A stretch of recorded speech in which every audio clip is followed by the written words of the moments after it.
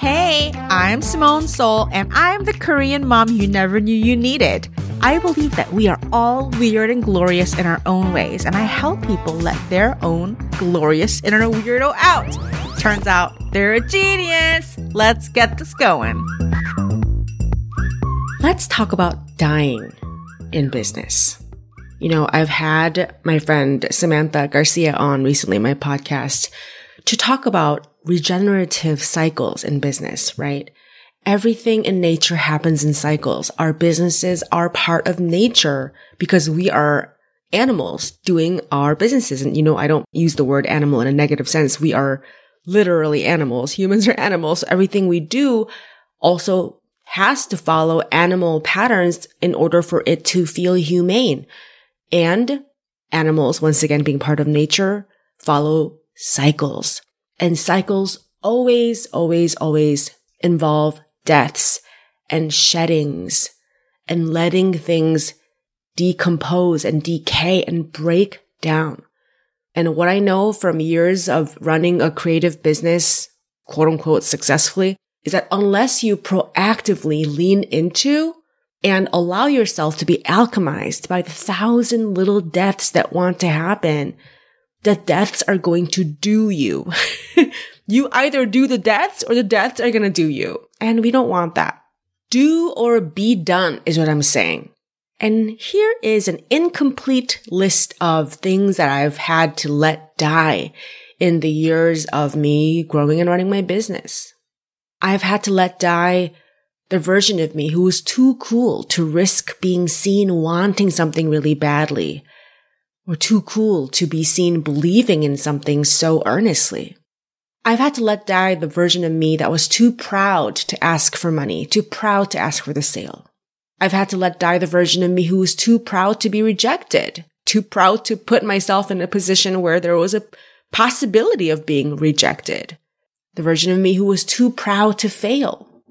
I've also had to let die the version of me who had to be right, who had to be liked by everyone. This one I had an especially hard time with. I've had to let die the version of me who was a victim of a cold and uncaring and cruel universe. Like, I'm a uniquely fucked up, poor creature, just like victim of a mean universe. Poor me, woe is me. Like, that identity, oof, that was hard to kill. Still pops up sometimes. I've had to let die the version of me to whom things just happened, you know, who had no power and agency and no will. Things just happened to me, good or bad. It all just was out of my control. I was just someone to whom things happened. I've had to let that version of me die. Also, the version of me who just wasn't good at follow through and who just like didn't belong, and who all these thoughts that I had that justified why I was just uniquely fucked up and doomed to stay uniquely fucked up. I've had to let those stories die, and boy, that was not comfortable. I was really attached to those stories. I have had to let die the approval and friendship and respect and affection of lots of people that I really liked and looked up to. That was also really painful. Like, there were moments where I was like, I either have to choose my own truth or choose the approval of this person who thinks that I am something that I'm not. Like, I can't have both. And letting go of other people that I really looked up to thinking nice things about me was so hard. But I did it. I've also had to let die a specific idea of me that other people praised and admired once it just started to feel like an old, tight and scratchy sweater that just didn't fit anymore. And in fact, was actively uncomfortable to wear. A lot of people have their ideas about what I'm like, and a lot of it positive. And I'm like, well, actually, and I've had to break a lot of that on purpose because it wasn't true. Like, those people's ideas of what I must be like had to die so that I could tell them what I'm actually like. I can show them what I'm actually like. I've also had to let die very profitable business models once I realized, you know what? I no longer want to do this. This isn't aligned with the new thing that wants to come through me. I've had to let die my dreams of being a big time CEO once I realized how much I fucking hate being a CEO. I hate managing employees. I hate having employees. And I need room to behave and create like a poet, like a visionary, like an artist, like an eccentric intellectual. Otherwise, I might literally die. Like a part of my soul, big parts of my soul will wither and die if I have to manage an organization. I hate every part of that. I do the absolute minimum that I have to right now. And right now I've got it to a level where I can manage it. I've had to let die the version of me who had so little trust in herself and so little trust in the universe that she was unable to leave money on the table. I had to say yes to every opportunity, every offer, every whatever, because it'd be good for me, because I don't want to miss out, because that part of me I've had to let die. I've had to let die countless relationships with people who weren't on board with who I was becoming, who I was showing myself to be. And this happened in every single stage of my becoming. People who liked the old version of me, people who thought the old version of me was better, nicer, more agreeable in whatever way. I've had to let go of those relationships, not because I didn't like those relationships, but because it was incompatible with what was coming through for me. And I've had to let die pretty much every single political ideology I have ever held. And believe it or not, I've held pretty much every single possible one across the spectrum, minus being like a Nazi or something. Like nothing hateful like that. But, I've gone across the spectrum.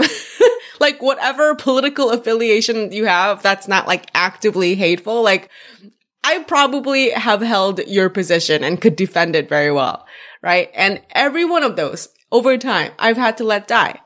And every single time that happened, it's like a reorientation of reality, right? And on and on and on. I could literally keep going all day about all the things I've had to let die, all the versions of me, all the attachments, all the ideologies, all the things that I thought defined me, that were me or were important to me. So many things.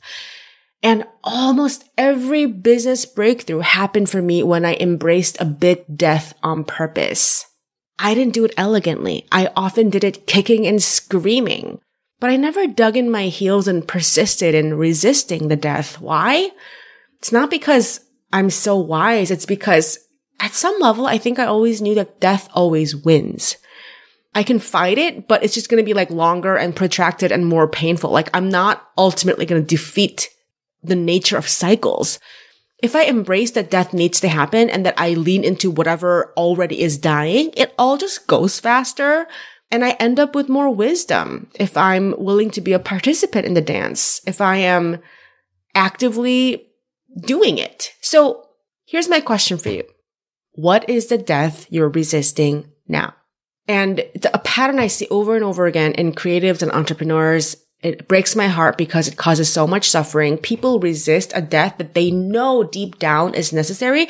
And then they try to solve for the discomfort by doing everything but actually letting the death happen. So they work like crazy around the thing that they actually need to work on. It looks like this, okay? Let's call this person Taco. Taco is their name, okay? Their name is Taco. I don't know why. Taco wants to grow their business and make more money. In fact, they need to, right? And they've got this long-standing pattern of hating potential conflict, hating disappointing people, hating the possibility of causing any kind of negative emotion in anyone else. Like they would rather die than have that happen. It's so uncomfortable. They hate that. And so here's what happens when that's happening is that Taco doesn't filter clients that they're not all that thrilled to work with. They say, oh yes, I'll work with you because they should, right? Because I don't want to say no. They don't ask for what they want because it might end in an uncomfortable conversation where the other person doesn't understand or doesn't get it or doesn't want to give them what they want. They don't let go of the clients who are happy to keep paying them like a third of what their price should be because they're terrified of saying those words to their clients and potentially, dealing with the reaction that might not be positive. They don't follow up with the contractor who just ghosted them because they'd rather eat caca than have a confrontation. Taco will allow every random ass Joe Schmo and their mom to leave mean, argumentative comments on their social media posts because, well, you can't just delete it. That wouldn't be nice. What if they get mad? I'm sure they didn't mean it. I don't want to upset. Listen, Taco knows. Every time I've talked to a version of Taco, and believe me, I have talked to many, many versions of Taco, Taco knows it's a problem. They know that in order to move forward in business, they have to disappoint these people that they really don't want to disappoint. They have to do these things that might upset some folks. They have to expose their nervous system to what feels like conflict. They know these things have to happen. And they also know that for as long as that part of them that is resisting all of it is driving the show, they're going to stay exactly where they are. However, they know this deep down, but they're also in denial. And they really, really, really, really, really don't want to do the really uncomfortable work, which like understandable, right? But also it's causing lots of problems. So instead of doing the work to let that part of them die, you know what Taco does? Taco signs up for another sales webinar because maybe they should change up their sales sequence and that's going to solve everything. Taco hires a new branding consultant because maybe if they had like nicer photos and prettier graphics, then maybe they would make more money. And or Taco hunkers down and decides, I just gotta work harder, okay? I gotta grind. I gotta make more posts. I'm gonna create more mini courses. I'm gonna send more emails. I'm just gonna sit my ass down and work some more. All of this leaves them broker and more exhausted than before. Each thing they do to try to solve the problem that's not the actual problem, it just leaves them just like more depleted and their results don't change. They don't get more sales. They don't make more money. Why? Because there's only so much you can do to move the needle when you're not allowing the death that needs to happen. Everything Taco tries to make things better is throttled in every direction by the limitations of how they handle relationships. And I know this from business coaching so many people over the years. The minute Taco decides that, you know what? Enough. Come hell or high water, the conflict avoidant part of me needs to die or else I'm going to be stuck here forever. I don't want that. And so the minute they start leaning into the pain and discomfort of that death, the minute they say to their client, my rate has increased, and brave the conversation in which the client says, oh my God, no, I can't afford to work with you anymore. Why are you doing this? You're a terrible person. The minute they allow that to happen, terrible, right? The minute they allow that to happen, everything they've been wishing for and working so hard for starts to happen. They get better clients. They get paid more money. They have so much more peace of mind. People start talking about them more. The momentum they've been working so hard to try to create happens without so much hard work. Now, I'm not trying to make this sound like it's easy. God knows it's not. We avoid things for a reason. They're tough. But it's also temporary. And the truth is never going to stop following you around. When you allow the critical death to happen, it's going to enable all the things that all those sales seminars and branding consultations couldn't enable. You know, I picked that example because it's a pretty common scenario. You might be listening and more than half of you might be like, yep, that's me. It's probably one of the number one deaths that need to happen amongst my clients. I have all the compassion for how hard it is because I go through it myself too.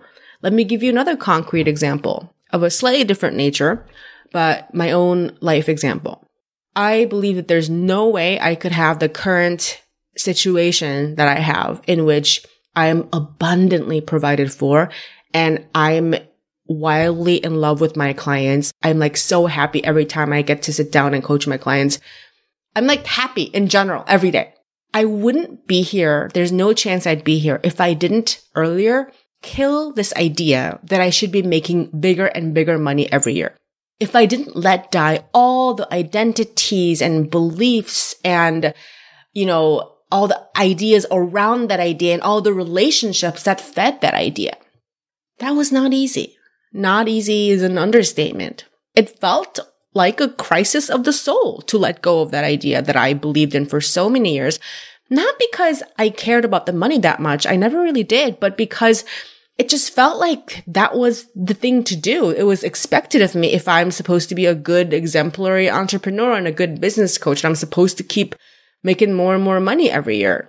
It was a whole emotional, spiritual 180 to decide to kill that idea, like actually thoroughly kill that idea.